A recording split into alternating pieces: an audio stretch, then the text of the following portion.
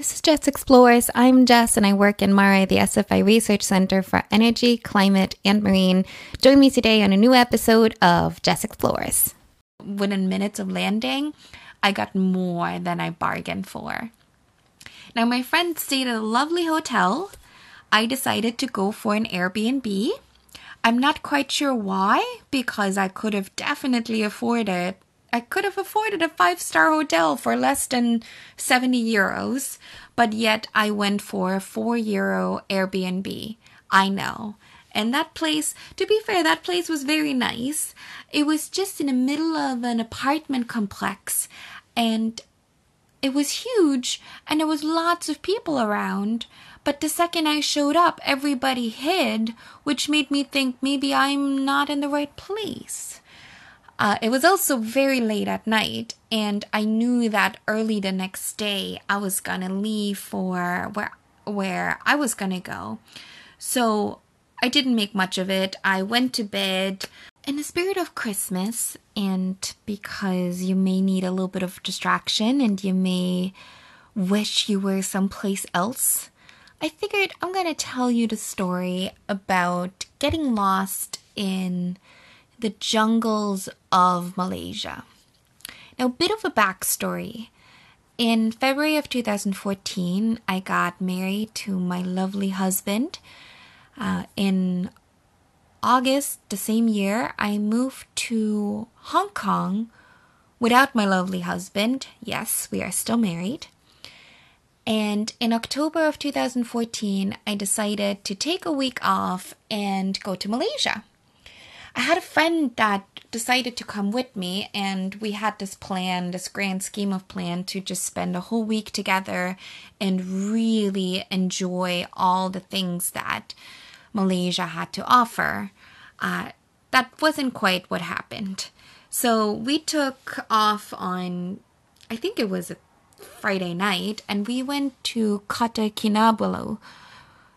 I may have butchered that just now, but let's go with that. It was in the region of Sabah.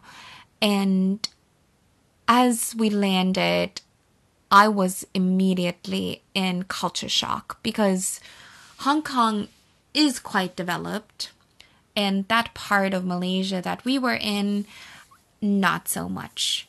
And that was, it was to be expected, and it was totally fine. It was just my own expectations. I'm not quite sure what I imagined.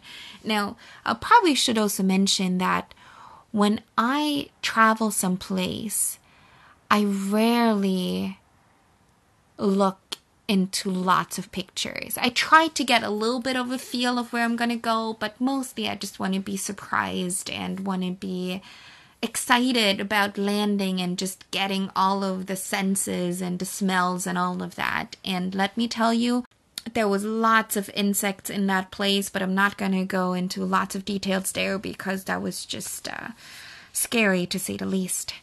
So that's all fine, slept fine. I didn't tell my mom I did any of that because she would have killed me, because how could I go into the middle of a jungle all by myself, not worrying about anything and not having safety being my biggest concern. Anyways, at 4 a.m, I had to get to the airport, and for some odd reason, I just figured there would be a lot of cab drivers around, which they weren't. So I had this backpack on me that was bigger than myself, and my camera, which back then in 2014 I still had like a really fancy, nice camera. And I walked out the front door, and there was a car, which really in hindsight wasn't a taxi, but in my brain at that early hour, I figured it was going to take me to the airport. As I say that out loud, I understand that seems a bit mad. And to be honest, it was mad. But that guy did take me to the airport. And there was 2 other guys in the back, and I'm not sure if they even wanted to go to the airport, but they, it did look like a hiring service, so I'm not going to worry too much about it. I got to the airport on time. I got onto this tiny airplane that really was very, very, very shaky. airport security, do you know how they always ask you to take out all of the liquids and your laptop and all of that? I had to take out none of that. That was not a concern at all. That tells you something else. I jumped onto that plane. Again, it was very shaky, and we landed in this place called Sandakan, which is on the opposite side of the island of Malaysia. And there I was greeted by a very young-looking guy. I'd say he was about 16 or so. And he ushered me into a van that had like a prison kind of thing in the back of the car and on the side windows. And in my brain, that totally made sense, and that was a totally safe car to get into. He drove me then, and he was the driver. He drove me to a remote pier. And I get to that pier, nobody else is around. He dropped me off and he left me. So there I was, wondering if that was a good idea and whether or not I should just get a cab and get back to where I needed to go, which was safety and comfort of my home. But I didn't, because I am adventurous and I was already there. So once I got there, or once I calmed myself down, had a little snack and just decided to wait and see, a tiny little boat came by. And by tiny little boat, I mean a boat that really should have been out of commission. I could see water leaking into the boat in the back. And again, in my brain, in my wisdom, I decided that was a safe boat to go in. So that's what I did. This guy then, he spoke a bit of English, and he told me about this Turtle Island he was going to take me to off the coast of the Philippines. And it wasn't too long of a boat ride, but I tell you, I've seen shark fins in the water, and not the tiny ones, but serious shark fins. There was 2 or 3 of them popping up between the pier in Sandakan and this tiny remote Turtle Island. And I was thinking to myself, I hope this boat doesn't sink, because that would be a horrible place to sink. That thought finished, and there's the island slowly emerging. And as I jump off the island, I realized there is only 3 other people on the island. And I think one of them was living on the island, and the other 2 were other tourists.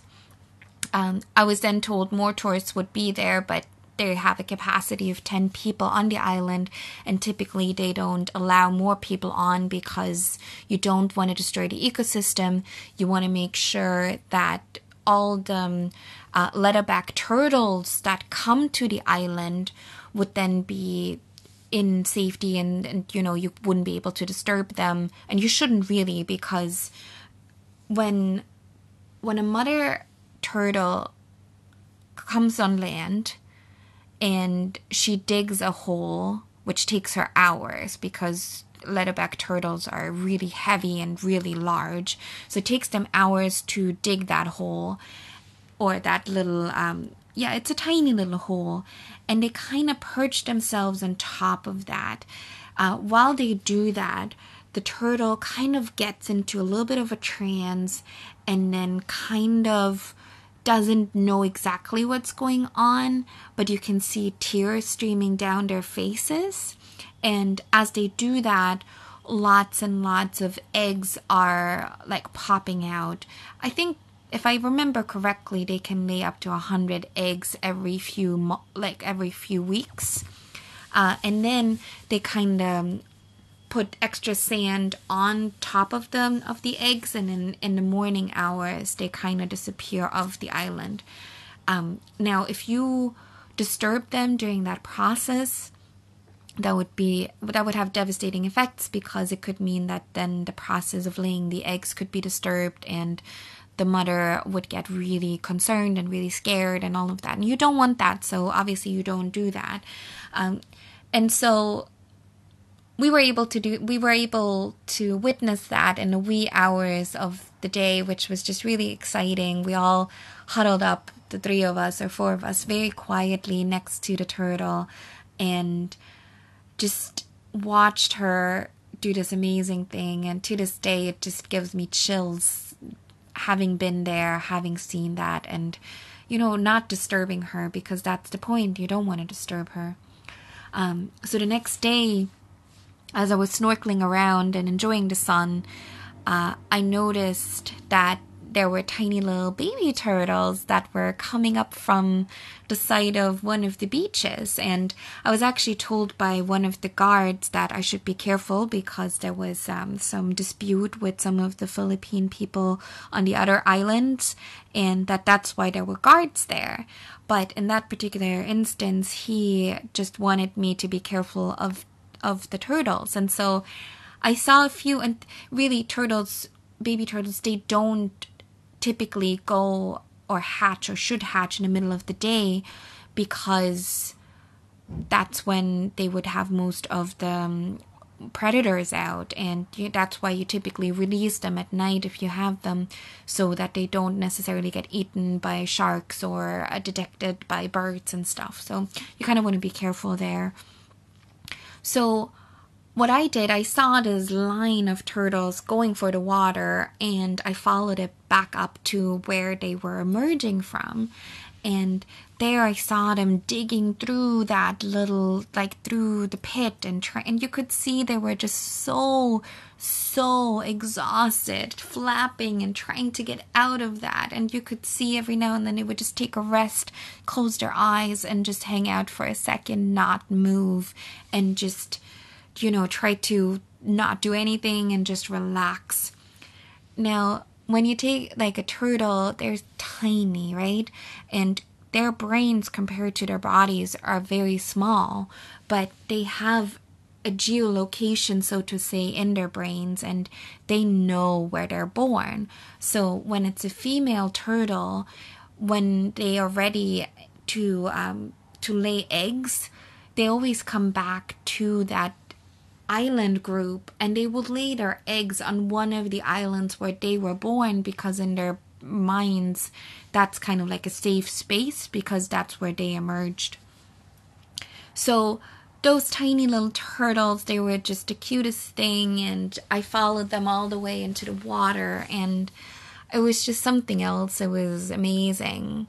Now, that was the only ones I would have released during the day, because that's when they got up and that's when they kind of hatched. So it was kind of difficult to then trying to, you know, not let them escape or not let them go to the water. Because that's the other thing. The turtles instantly know which way the water is, but sometimes they do get confused, and if they go into the jungle, then it would be very difficult for them to find the water. So we're trying to get them to the water in good time.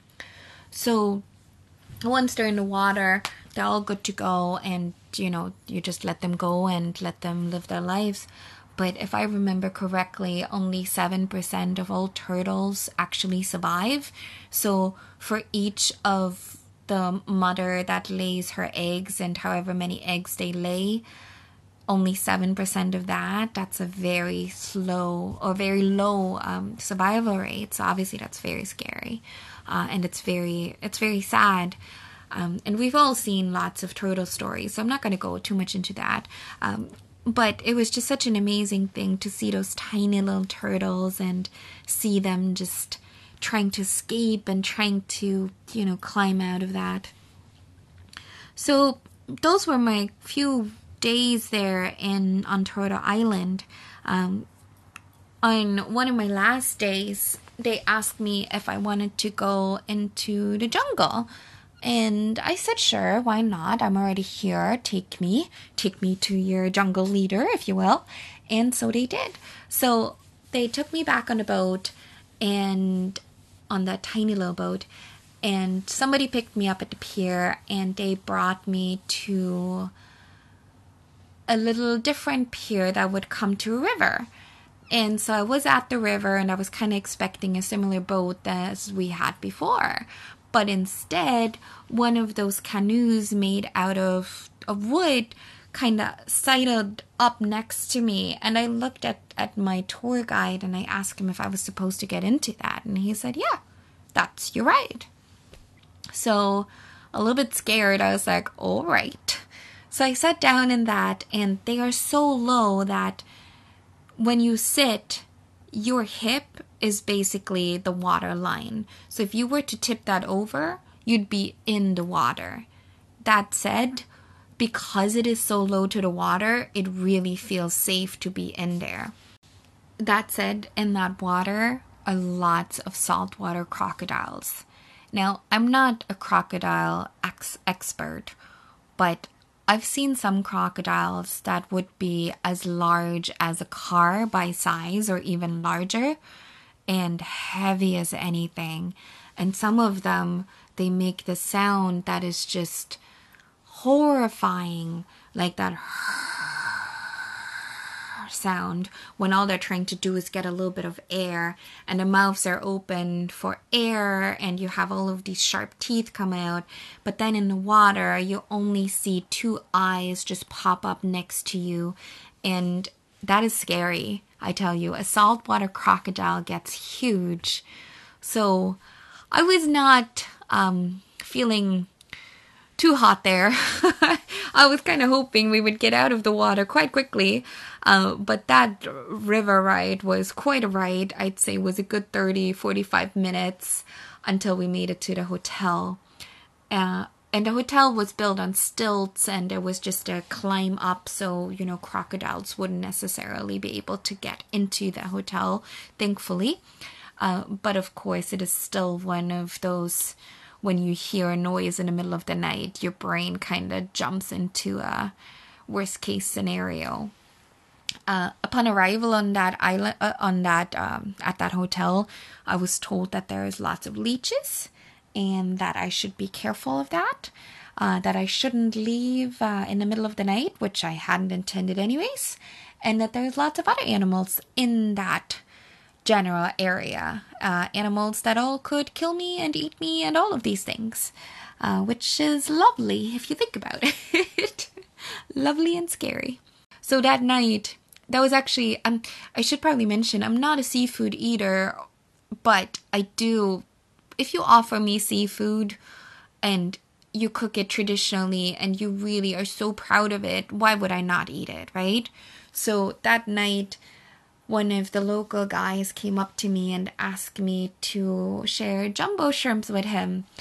And again, I'm not a seafood either, but that one to this day is my most favorite shrimp I've ever eaten. It was as big as my hand, and the flavor of it was just to die for. And he said he gotten it from the river, which already gives me that extra bit of, kudos to you getting anything from that river when there's saltwater crocodiles in there. So I didn't sleep well that night. It was the jungle has some fun noises and that can be very creepy. And even though I didn't sleep well, I still loved every second of like hearing the noises and just being afraid and happy at the same time. So the next morning, around 4 a.m, they asked us if we wanted to go for a river ride. I'm a morning person, so I was all for it. I jumped into my clothing and like protective, like sun lotion and all of that, and got into their tiny little boat, and off we went in a misty morning ride, and it was fantastic. Seeing a river that is murky brown and really large and fast moving, seeing that wake up, it was just fantastic. And you'd see little monkeys that would climb around and you would hear them. And, you know, some of these monkeys were quite large, and, you know, they're the ones with the big noses, like the bachelor groups. We saw loads of those. And then we saw the tiny little monkeys, which typically would, during the day, they would just be in the treetops. But then at night, as they migrate, they would actually walk on the ground. So there's lots of different types of monkeys, and they would just climb around and have the time of their lives and just lots of noises. And every time we would get closer with a boat, there would be more and more noises, and it was fantastic. I think it was one of those days that they actually took us to a sanctuary for orangutans. And those, my God, are just the most beautiful animals I one of my favorite ones, really. The name orangutan, if I remember correctly, translates to old man or person, or tree person, one of those, because their faces, as you all know, probably know, are very human-like. And when you see them in a tree, like, you could be confused and you may mistake them for a person. But there's more to that. Now, I saw just 2 orangutans, and one of them had a tiny little baby that must have been less than a couple weeks old hanging off her. And, you know, like, as a person, as a human, you could kind of see that, or interpret this tiredness around her, having to feed that tiny little mouth, and, you know, like, that one is pulling on her and just clinging to her as anything else. That's at least what I pretend to see, even though that may not necessarily translate to animals, but it did in that second. And she sat there and she was feeding herself, and you could kind of see her just picking out whatever watermelon she liked and leave the rest. And then there is this other orangutan that came out of nowhere. I have still no idea how they stealth-like just appeared out of nowhere, and sat down next to that mother orangutan and just started touching her very gently and kissed her on the head, and then just sat next to her eating a banana or another watermelon, whatever it was that they were eating, and they were just sitting next to each other. And every now and then the stealth-like one, she would just, or he, I don't actually know what gender that animal was, but reach out and just touch the mother orangutan. And to me, that was just so amazing to see that in, you know, see that in real life, see that connection that we as humans take so for granted, but also see that translated into animal life. Now, after that week, I went back to meet my friend in Kota Kinabalu, and it was very apparent that her and I had 2 very different experiences. I had a week of a lifetime. She had a week. But we then decided to check out some of the local attractions and just see what else, you know, the city had to offer, which was 2 large pythons that were draped around my shoulders. And to this day, I'm not quite sure why, but I can tell you that they're very heavy and that they're very beautiful. And, yep, scary. Or they can be scary. If you were afraid of snakes, I can see how they could be scary. I can't believe that I did that. I can't believe I got to do all of that. I can't believe I got to hold snakes and turtles, and that I got to see all of these saltwater crocodiles and all of the monkeys, and it's just fantastic. And that's what life is about, making experiences and seeing life and enjoying it and taking care of it. In that spirit, I hope you have a wonderful Christmas and happy holidays. If you want to engage with me on social media, follow me on Twitter at Jess_explores, or follow me on Instagram at Jess_explores_podcast.